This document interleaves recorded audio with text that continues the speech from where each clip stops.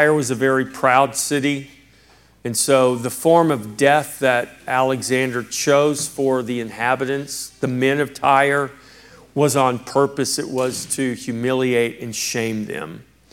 So even with the Greeks, started with the Assyrians, crucifixion was just the most shameful death. It was a very, very shameful death. It is why Jesus was crucified, because it was meant to be a shameful death. It was a curse. And so he executes them. The city of Tyre was rebuilt after this, but he conquers it. And then as he's besieging Tyre, he asks the people of Judah, he asks the Jews for help. And the high priest responded to Alexander that as long as Darius was alive, they were pledged to him. And that infuriated Alexander. And so after he conquers Tyre, he turns his attention to all of these peoples and cities who refused to come to his aid, and he was going to extract his punishment upon them. So he conquers Tyre in 332 and turns his attention to Judah, angry that they would not come to his aid. But if you remember, before Alexander leaves Macedonia to invade Asia, he has a dream. And in this dream, he sees a man that would end up being dressed as the high priest in Jerusalem. And in this dream, Alexander remembers the breastplate that the high priest, this man was wearing, and the engraving on this breastplate. And so as Alexander is getting ready now to extract his anger and his vengeance on Judah and Jerusalem, the high priest is terrified, and he prays to God, and God tells the high priest to call for a holy day in the city of Jerusalem and to open wide the gates. And as Alexander and his army are approaching, the high priest and the people of Jerusalem all go out to meet Alexander dressed in white.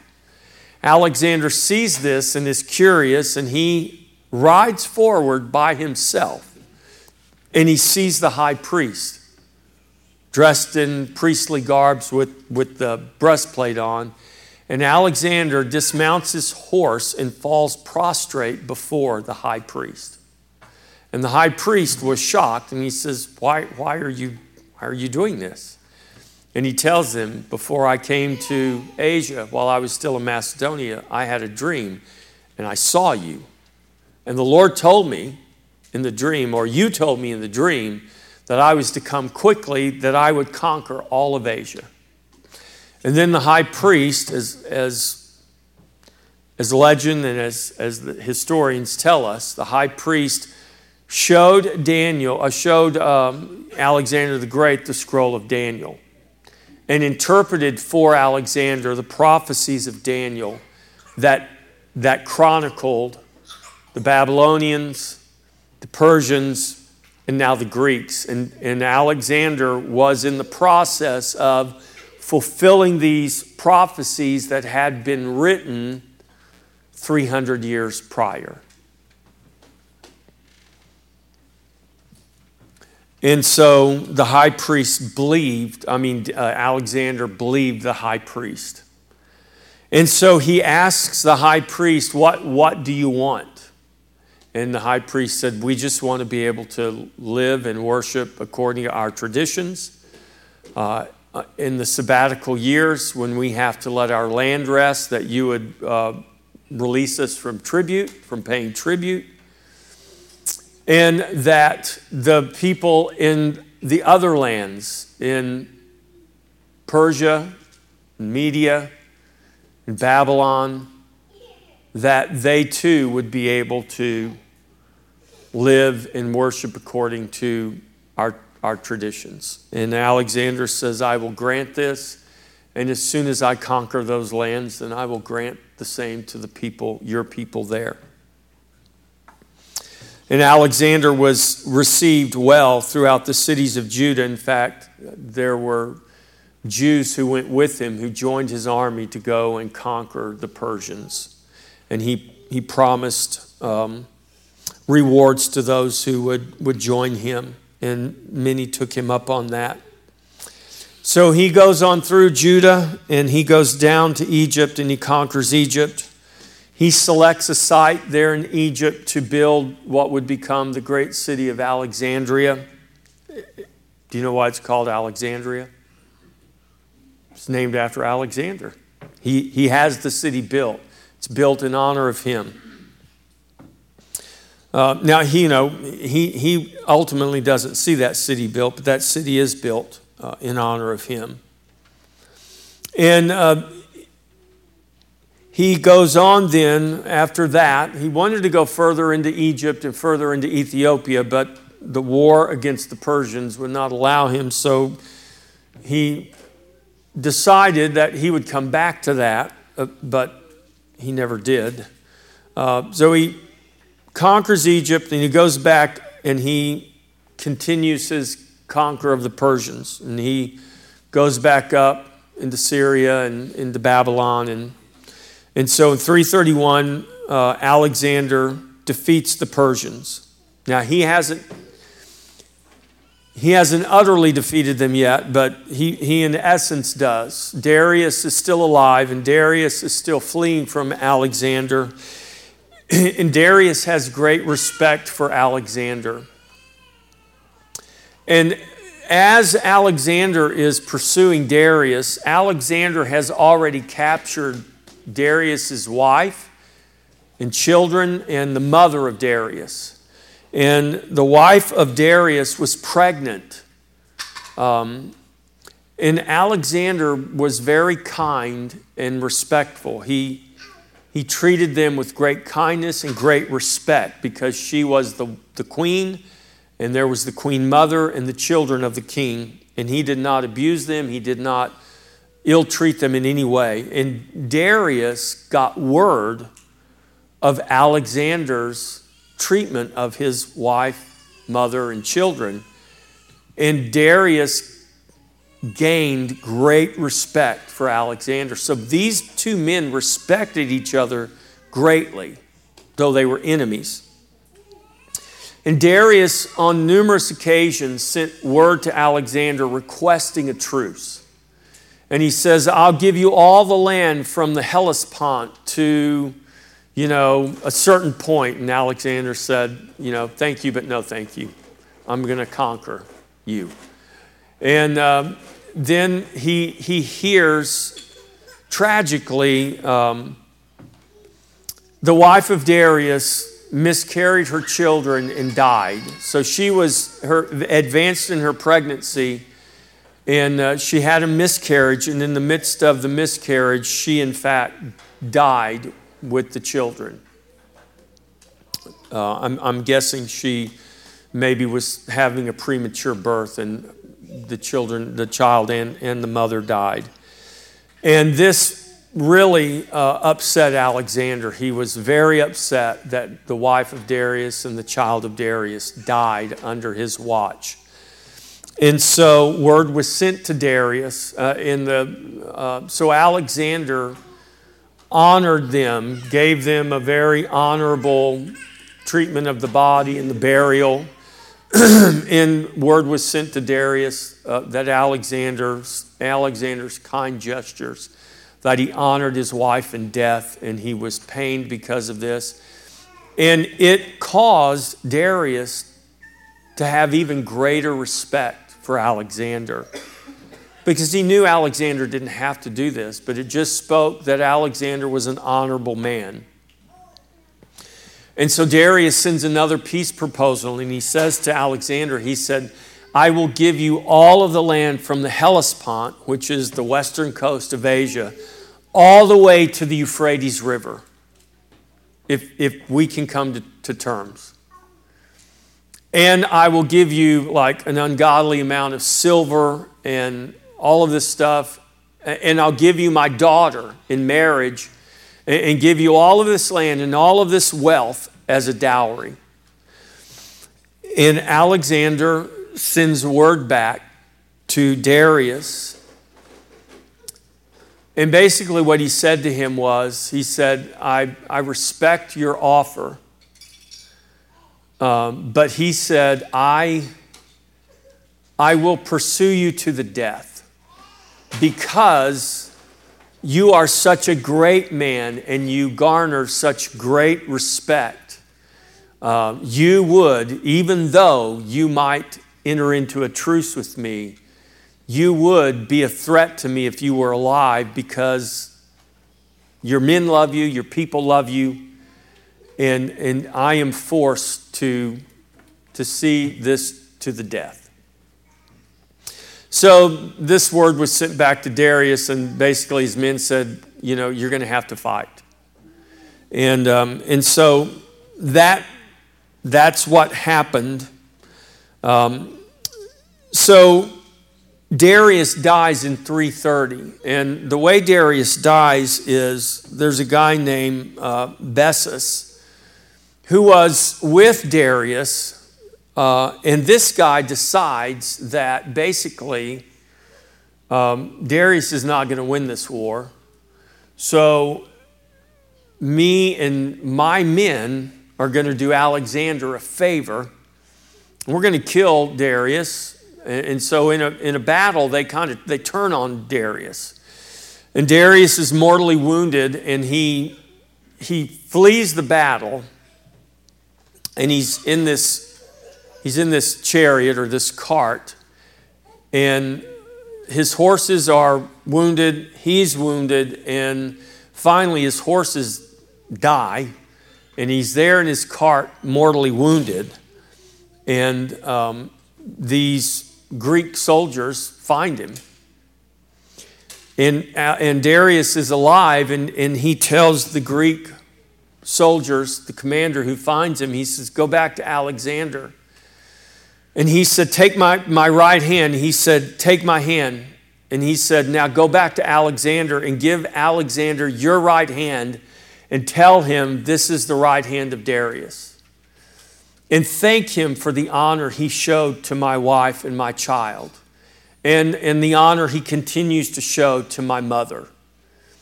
And so Darius dies in this cart. So they ride back and they tell Alexander, and Alexander is like heartbroken that Darius dies in this manner. And Alexander comes to the place where Darius is dead in this wagon, and he sees the dead body of Darius, and he just grieves, he weeps, because he counted Darius such a great man. And this great man, this great king, this great soldier, this honorable man died such a dishonorable death. And so Alexander decides that he's going to avenge the death of Darius. So this guy who thinks he's doing Alexander a favor by killing Darius now becomes the enemy of Alexander. And when this guy finds out, he's like running as fast as he can with his army. And Alexander just relentlessly pursues him. They go to these cold regions up in the mountains, and he thinks, surely Alexander will not follow me. And Alexander follows him. And so Alexander sends the body of Darius back to the mother of Darius, who is being held by the Greek army. And they give Darius a funeral worthy of a Persian king. And they give him great honors in death. And then Alexander continues his conquest. So for the next year, Alexander is hunting down this guy named Bessus, who betrayed and mortally wounded Darius. And when the men who are with Bessus realize that Alexander is not going to stop tracking them and hunting them, they realize that we're not going to defeat Alexander. So they decide, we'll take our commander here, who was disloyal to his commander, and we'll bind him and take him to Alexander, and we'll tell Alexander, here's the guy you're looking for. Spare us. And that's exactly what happened. So the brother of Darius, his name was Oxythres. Alexander actually makes him part of his personal bodyguard. So the brother of Darius, this Persian brother of the king, becomes an ally of Alexander. Alexander, because he was so honorable toward his brother, and he gives the brother of Darius this honorable position in his personal bodyguard. You know, Alexander is not an insecure guy. And so he's like, hey, brother of Darius, your brother was a great man. I honor him. You know, you're a great man. Join my personal bodyguard. And so this guy does. So Alexander is sending his army, and they're pursuing this guy. And so here come these guys with this fella, stripped naked, tied up, and they bring him to Alexander and Alexander's army. And it's, of course, they all laugh because the guy is naked. And so it's a great humility of this supposedly great military commander. And Alexander delivers this guy Besus into the hands of the brother of Darius and gives him permission to do whatever you want with him. And I'll spare you the details, but suffice it to say, he died a very unpleasant and slow death. And so they continue going forward. They're pressing east, and Alexander now has moved across Asia. He's taken Babylon. He sits on the throne of Darius. And when he sits on the throne of Darius, it marks the beginning of the Macedonian Empire. So this is in 330 BC. He sits on the throne of Darius. His empire is established now as replacing the Persian Empire, because now he's taken the Persian capitals and he is sitting on the throne of the Persian king, the very throne that used to be Nebuchadnezzar's throne. So we're seeing the fulfillment, continued fulfillment. So here is the arms and belly of brass that represents Greece. With the death of Darius, we have the ram with two great high horns, with one horn being higher. Now, that goat with one great horn has now trampled to death the ram. And in that vision that we see in Daniel 8, it's a picture of Alexander conquering Darius, the Greeks conquering the Persians. And so he sits on the throne, and his empire has been established, and he keeps pressing east. And now he is continuing on into India. 328, he gets to basically the eastern edge of Asia, the Persian Empire, and he now is focused on taking India. He's conquered all of the Persian Empire. And in 328, he goes into India and begins to conquer lands and cities there. And he does that for the next 3 years, till about 325 BC.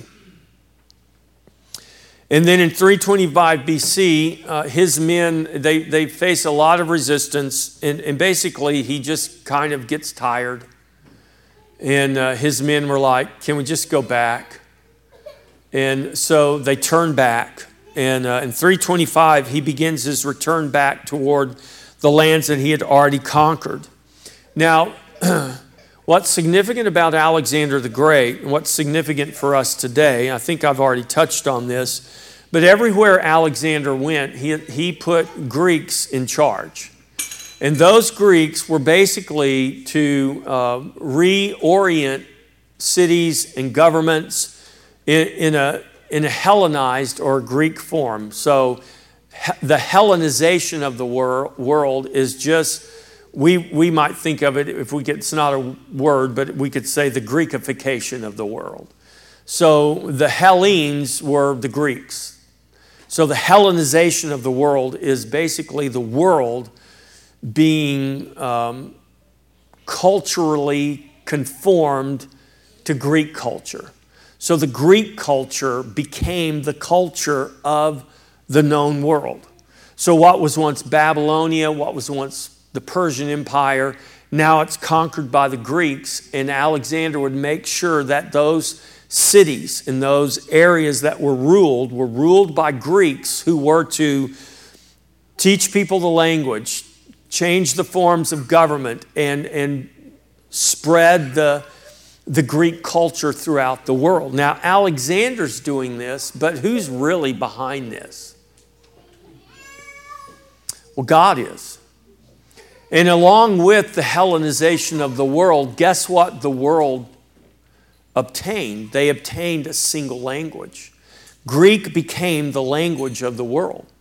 So where you had all of these tribes, whether they were Medes or Persians or Scythians or Ethiopians or Egyptians or Arabians, all of these different tribes. And as you read this history, it's people groups I've never even heard of. And there were just thousands of people groups all over this area. Well, all of these people groups came under Greek rule. And as Greek ruled them, as the Greeks ruled them and governed them, Alexander was a very fair man. He wasn't like a harsh guy.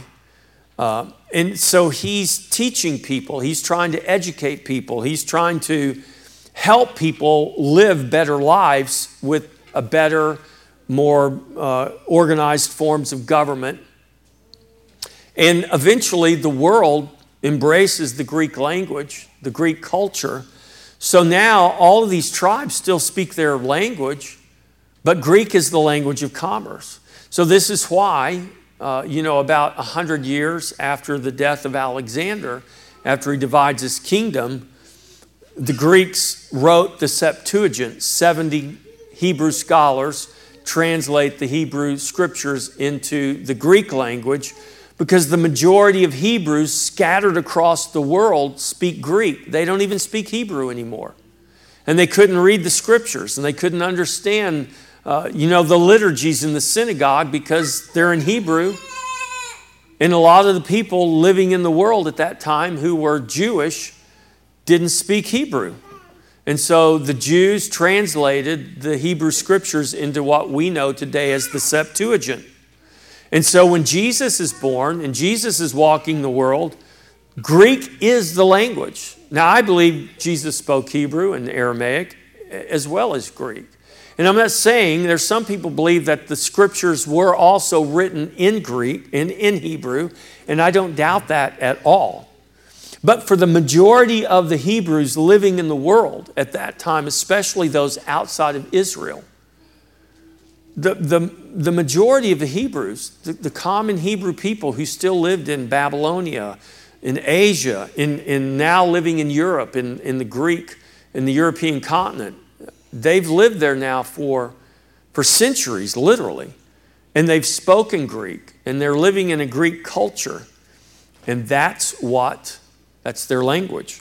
And all of that came about because of Alexander's conquest. And he set this in place. And so when he is returning back now, he's headed back west. Now, a funny thing, the guys he leaves in charge think that Alexander is never coming back. It's like, this guy is not coming back. There is no way he's going to survive what he's attempting to do. It's crazy what he's trying to do. And so a lot of these guys put in place really thought that they would never see Alexander. And so they just kind of set up their own little empires. And they were corrupt and they were cruel to the people. And as Alexander comes back through, the people began to tell him, hey, the guys you left in charge, they've been mistreating us. They're corrupt. They're not what you were to us. What's the deal? And so Alexander begins to identify those rulers, and he just begins to systematically execute them and make examples out of them. And the word spread, and these other rulers, they're like, oh my gosh, Alexander's back. And he's like killing people like us.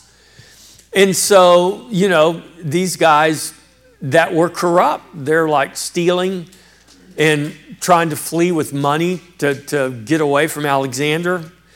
And he cleaned house. He did not let these guys get away with that corruption and injustice. And so that's in 325. And this continues. So there's a lot. I have really just skipped over a lot, but there is a lot of history. A lot of history that is taking place as Alexander is, those years in India when he's fighting the nations in India. So we say the Indians in the nation of India, but there were India, this huge nation. It was divided. It's one nation today, but when Alexander is conquering it, it's just nations. It's made up of all these different nations and different kingdoms. And Alexander and his army had a difficult time conquering India, but they conquered it. And that difficulty conquering India is what made his men finally get him to go back. And he's, got his navy there. He's got ships sailing up the Indus River. And it's amazing what this man did in such a short period of time.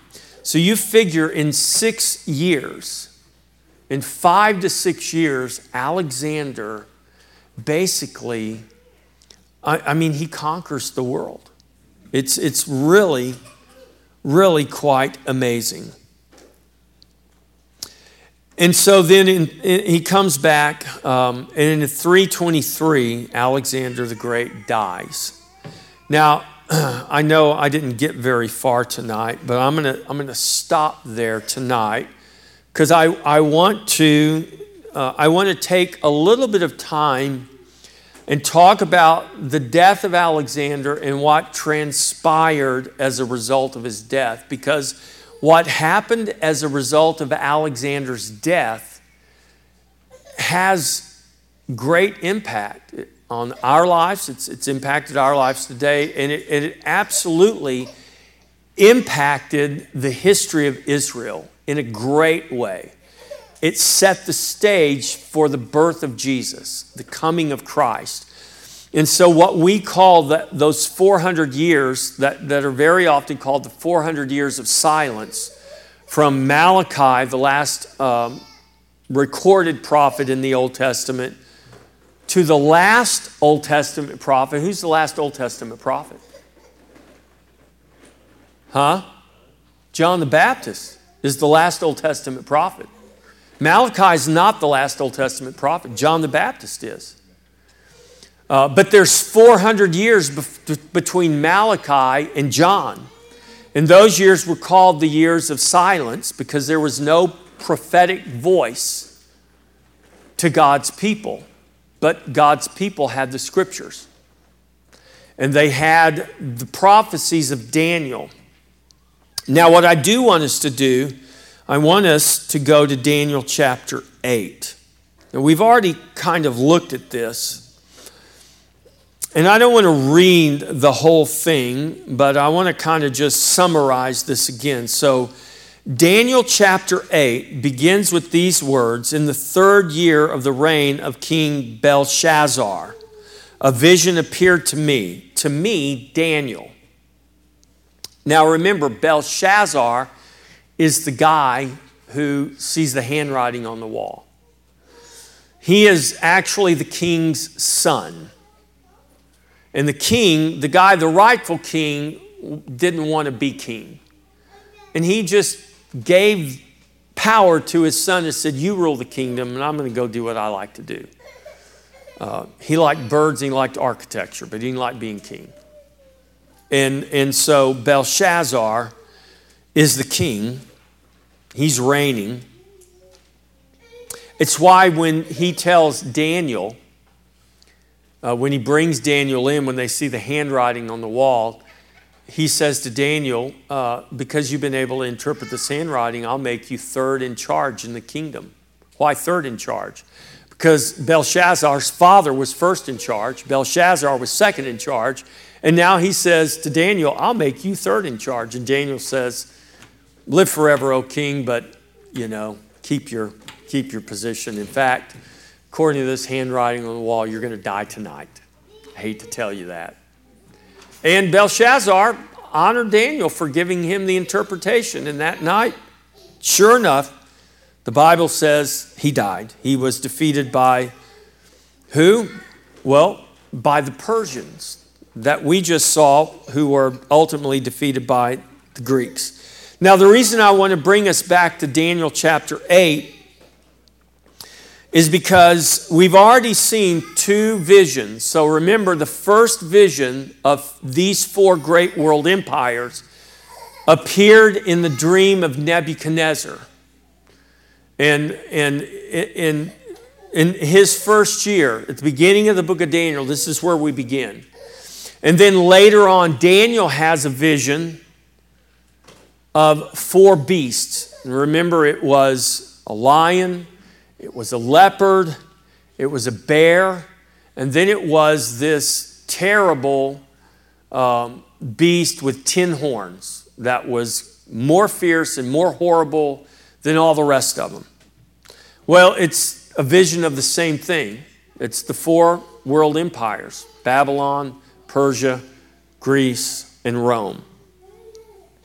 So we see that vision of those four beasts in Daniel chapter 7. And then in Daniel chapter 8, Daniel has another vision. So that vision of the four beasts was in the first year of Belshazzar, king of Babylon. You go to Daniel chapter 8, and Daniel says in the third year, so 2 years later, Daniel has another vision. And in this vision, he sees two animals. He sees a ram, which is a male sheep, and he sees a goat, a male goat. So he sees a male sheep, a ram, and he sees a male goat. And he describes the ram with two horns, one being higher than the other. This is Medo-Persia. And then he sees this male goat with a notable horn between its eyes, coming across the land, and his feet don't even touch the ground. And he crashes into this ram and tramples him to death. And so Daniel sees this vision, and Daniel doesn't know what this vision meant. But let's go to verse 8. So the male goat tramples the ram into the ground, and no one could deliver the ram from the hand of the male goat. Well, that's what we just read about. Alexander pursues Darius. Darius dies. Alexander tramples the Persian kingdom, sits on the throne, and establishes his rule. This is Daniel's vision fulfilled. The vision we see here in Daniel chapter 8. We just read about and talked about that fulfillment. But I want to draw your attention now to verse 8. Therefore, the male goat grew very great, but when he became strong, the large horn was broken. So that notable horn was broken, and in its place, four notable ones came up toward the four winds of heaven. Now, I'm not going to go into detail on this. We're going to really talk about this next week when we go a little bit more in depth into Alexander's death and what happened to his kingdom. But here is what was shown to Daniel 5:39, 4:39, 3:39, let's just say 200 plus years. 200 years, give a decade. About 210 years later, this is basically fulfilled. And what Daniel sees in this vision, 210 years later, it's fulfilled. Daniel's long dead. And so everybody who's a part of the Babylonian court, they're all gone. But this has been recorded. Now, I want to read the rest of this chapter, and I want us just to kind of pay attention. And we'll just read it kind of as an overview, and we'll talk a little bit more about this next week.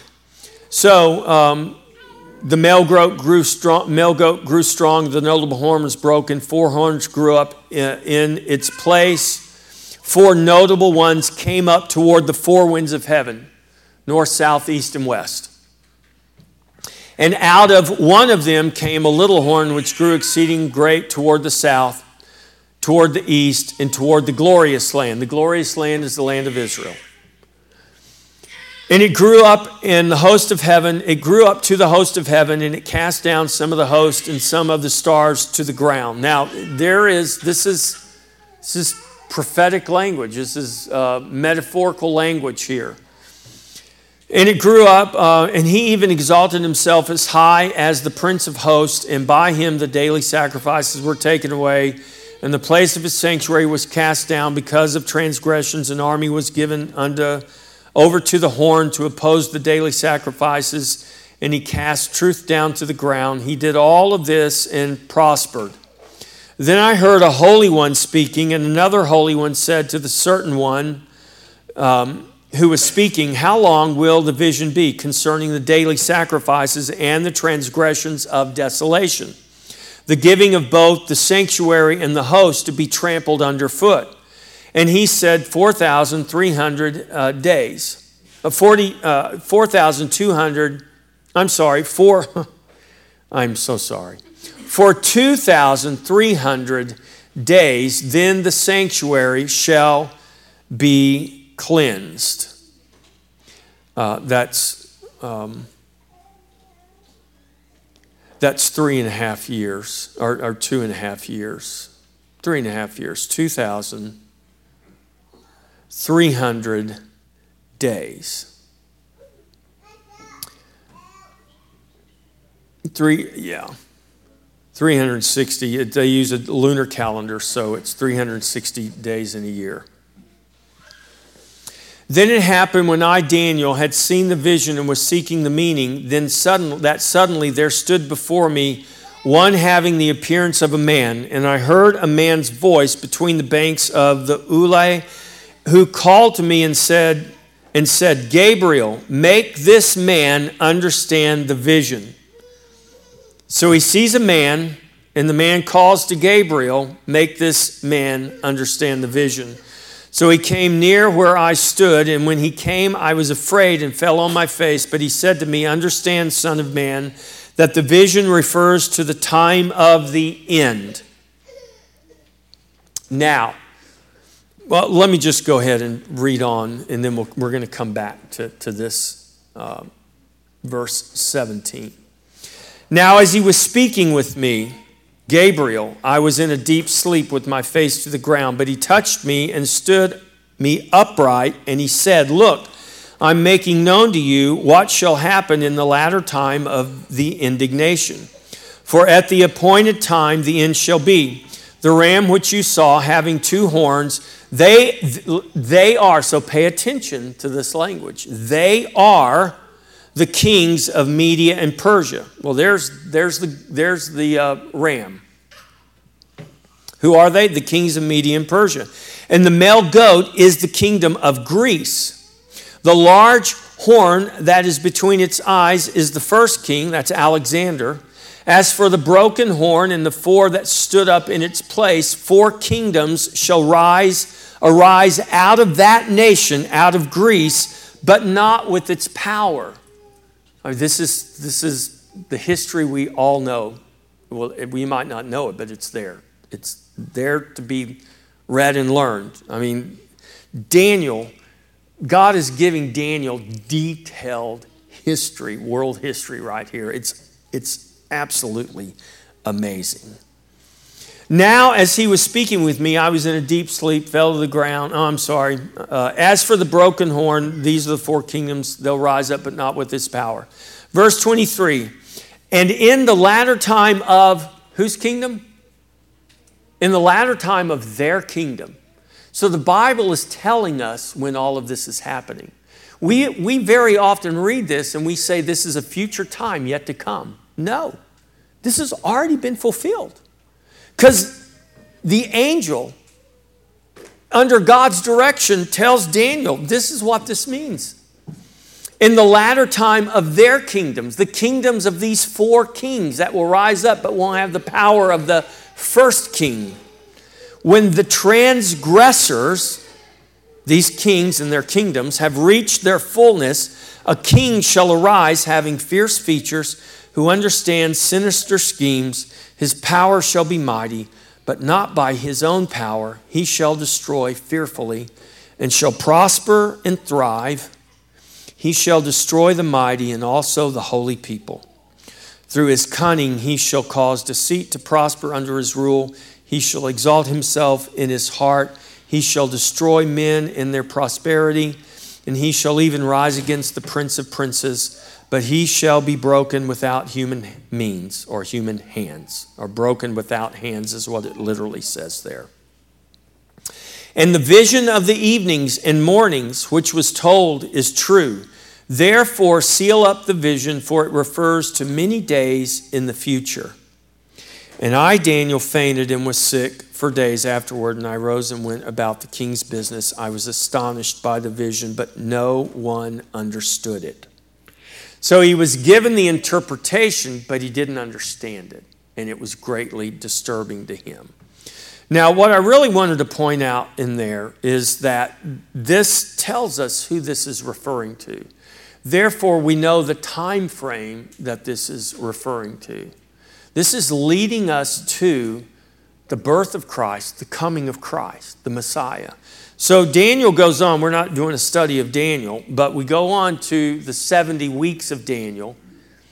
And we believe that, or many, I don't believe, I'm not sure what some of you believe, but I do not believe the 70 weeks of Daniel are yet to be fulfilled. I don't believe we've got 69 of them that have been fulfilled and we're still waiting for the last week to be fulfilled. I don't believe that's true. I don't believe it's true because it doesn't line up with what Daniel has been shown by the angel. Everybody in the day of Jesus' birth was waiting for the Messiah because they could do the interpretation of Daniel's visions.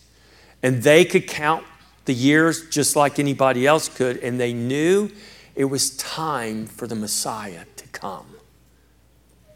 They were looking for the Messiah because they had Daniel's prophecy. And so, we talk about this. I had some interesting conversations during my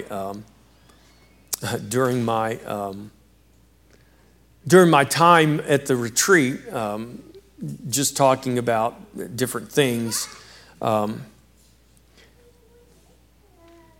one of the things we were talking about, because two of the pastors that were there, one of them, I had met him for the first time last year, and he pastors Amazing Grace Baptist Church down near Seguin, Texas. And another guy pastors a Baptist church near LaGrange, and both of these guys have become post-mill. The guy who pastors the church in LaGrange, he was trained at Dallas Theological Seminary, and that's like the pinnacle of dispensational theology is DTS. And so he's like, man, I became a post-millennial. And he said, it's created some waves. But he said, I got to be faithful to the scriptures. And so both of these guys were in dispensational churches, and they've become post-mill, and so they're teaching their people. And so we were having some really interesting discussions about this, and and one of them is the world getting worse and worse and worse? Well, in one perspective, you read the news, you watch the TV, and you think, oh, the world's getting worse every day. But if you actually take a step back and look at history, if you're intellectually honest with yourself, and you can just kind of put away what you've been told and taught for so many years about how the world's getting worse and worse and worse, if you just take a step back and look at things objectively, you could start in the year 33 AD. You could start with the crucifixion of Jesus. You go back to creation, but you can start with the crucifixion of Jesus and just look at the history of the world from that point to this point, and then tell me honestly, the world is getting worse. Did anybody drink water out of the tap today? Yeah, I did too. And guess what? I don't have dysentery. And guess what? When I drank that water out of the tap, the thought didn't even enter my mind that I could die from drinking this water. Do you know how many millions and millions and millions of people have died, and hundreds of thousands of people still die today in the world just from drinking dirty water? I mean, it's becoming fewer and fewer and fewer. And even in the nations where they have dirty water, now we have, I got one. Joshua gave me one for Christmas one year.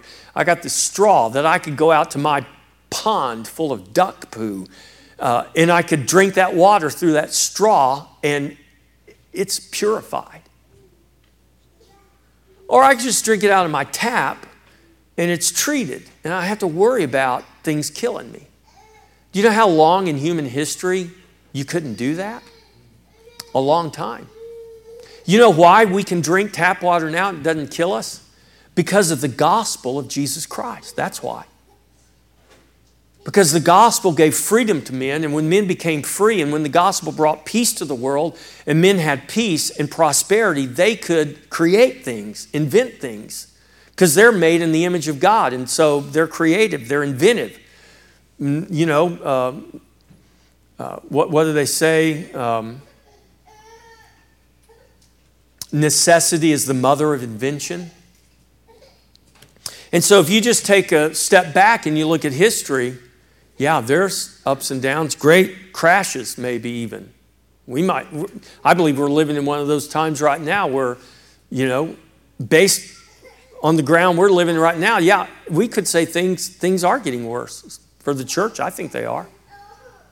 But if we look at the overall trend of humanity, man, we've come so far, it's not even funny. It's like we should be rejoicing. It's glorious what God has done. Well, how did He do that? He did it through the gospel. Of the increase of His government and peace, there shall be no end. There's not going to be a parenthesis even. There's not going to be an end to the increase of His government and peace. That's talking about Jesus.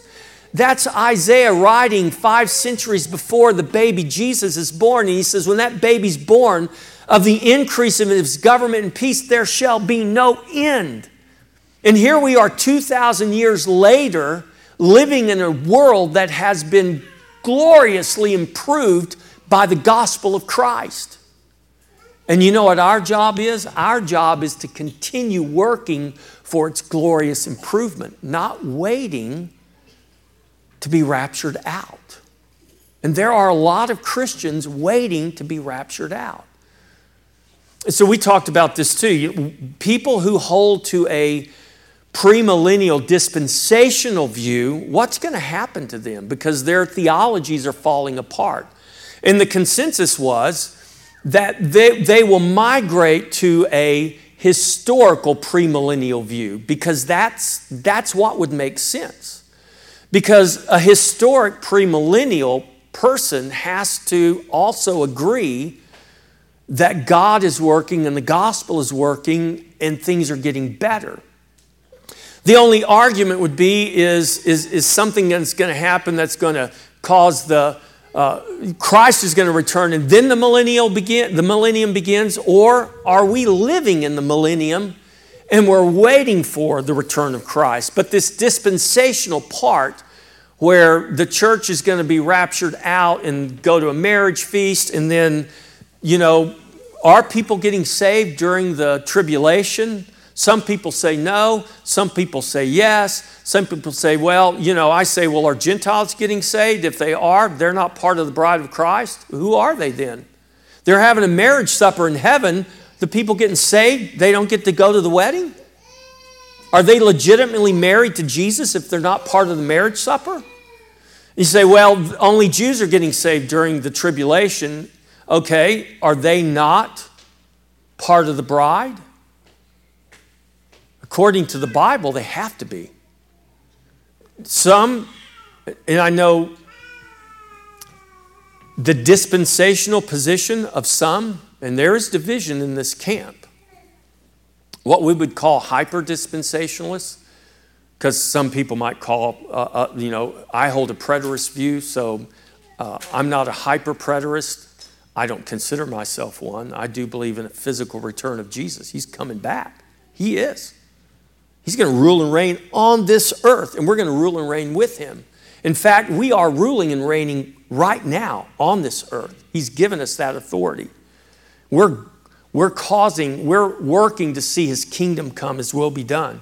But there's people who believe that the church is going to be married to Jesus and Israel is going to be married to Jehovah, to the Father.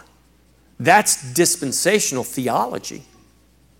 Now, and I asked one of the pastors, I said, look, I'm not seminary trained, but I do love to read my Bible and study my Bible. I said, and it was a fellow from England who's very trained, very educated. And I said, what do you do if you believe that? And I said, there are people that believe that. They write books all the time. I said, what do you do with Paul's? I said, I don't know how to answer this. What do you do with Paul's, there is no longer Jew nor Greek? If there's no longer Jew nor Greek, there's only the church, the one new man, then how do you have a bride of Jehovah and a bride of Jesus? That is, and I just said, in my opinion, that's heretical. That's heresy. They want to say Calvinism's heresy, the sovereignty of God is heresy, the perseverance of the saints, heresy. No, that's heresy. That eternally the church is going to live in heaven with Jesus and Israel's going to live on earth with the Father? Where is that in the Bible? It's not in the Bible. It's not there. And so I digress somewhat, but I want to point out, I wanted to show Daniel chapter 8 here because the Bible gives us the best interpretation of the Bible. And if we don't read this carefully, we're going to project this to be talking about all kinds of things that haven't happened yet. But if we read this as it's written, it tells us exactly who this is talking about. It's talking about these Greek kings. And it's talking about the time in that intertestamental period. Those 400 years that saw Babylonian, Persian, for at least half of that time, more than half of that time, it's the Greeks ruling. They're ruling Israel.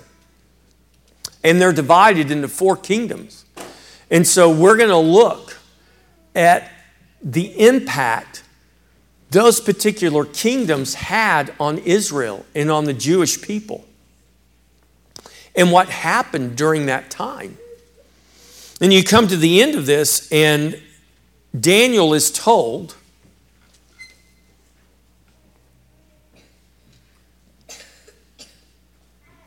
let me see. Where is it? In the seal up, 26, thank you. Therefore, seal up the vision, for it refers to many days in the future. Now, we know if the fulfillment in the end of the 70 weeks marks the coming of the Messiah, And in that time period, it marks the end of the Greek Empire and the beginning of the Roman Empire. Well, we know that happened in 49. Actually, it was later than that. 49 BC is when Caesar crossed the Rubicon. So about 30 years before the birth of Christ, Octavian defeats Mark Antony and Cleopatra, and that marked the end of the Greek Empire and the beginning of the Roman Empire. And then in 4 decades later, Jesus is born, which marks the fulfillment of Isaiah's prophecy, the Son who was promised, upon whose shoulder the government will rest, and the increase of that government and peace will have no end. And this prophecy in Isaiah of that child, that promised child, whose kingdom and government will have no end, peace will have no end, corresponds to the very first vision we saw here in Daniel, when Nebuchadnezzar in his dream saw the stone cut out without hands that was thrown to crash at the feet that represented the Roman Empire. And that stone grew into a mountain that filled the entire world. And it represented a kingdom that what? Would never be overthrown and would never have an end. Who is that? That's Christ. So we have the mountain, we have the stone growing into a mountain that fills the earth, that is absolutely consistent with the Son who is born, whose government and peace, the increase of which will have no end. We're living in that time right now. That baby boy is not a baby boy anymore. He's the ruling King of Kings and Lord of Lords, and his kingdom is growing into a mountain that will fill the earth, even until he comes again and sets foot to rule and to reign on this earth, when heaven and earth will come together.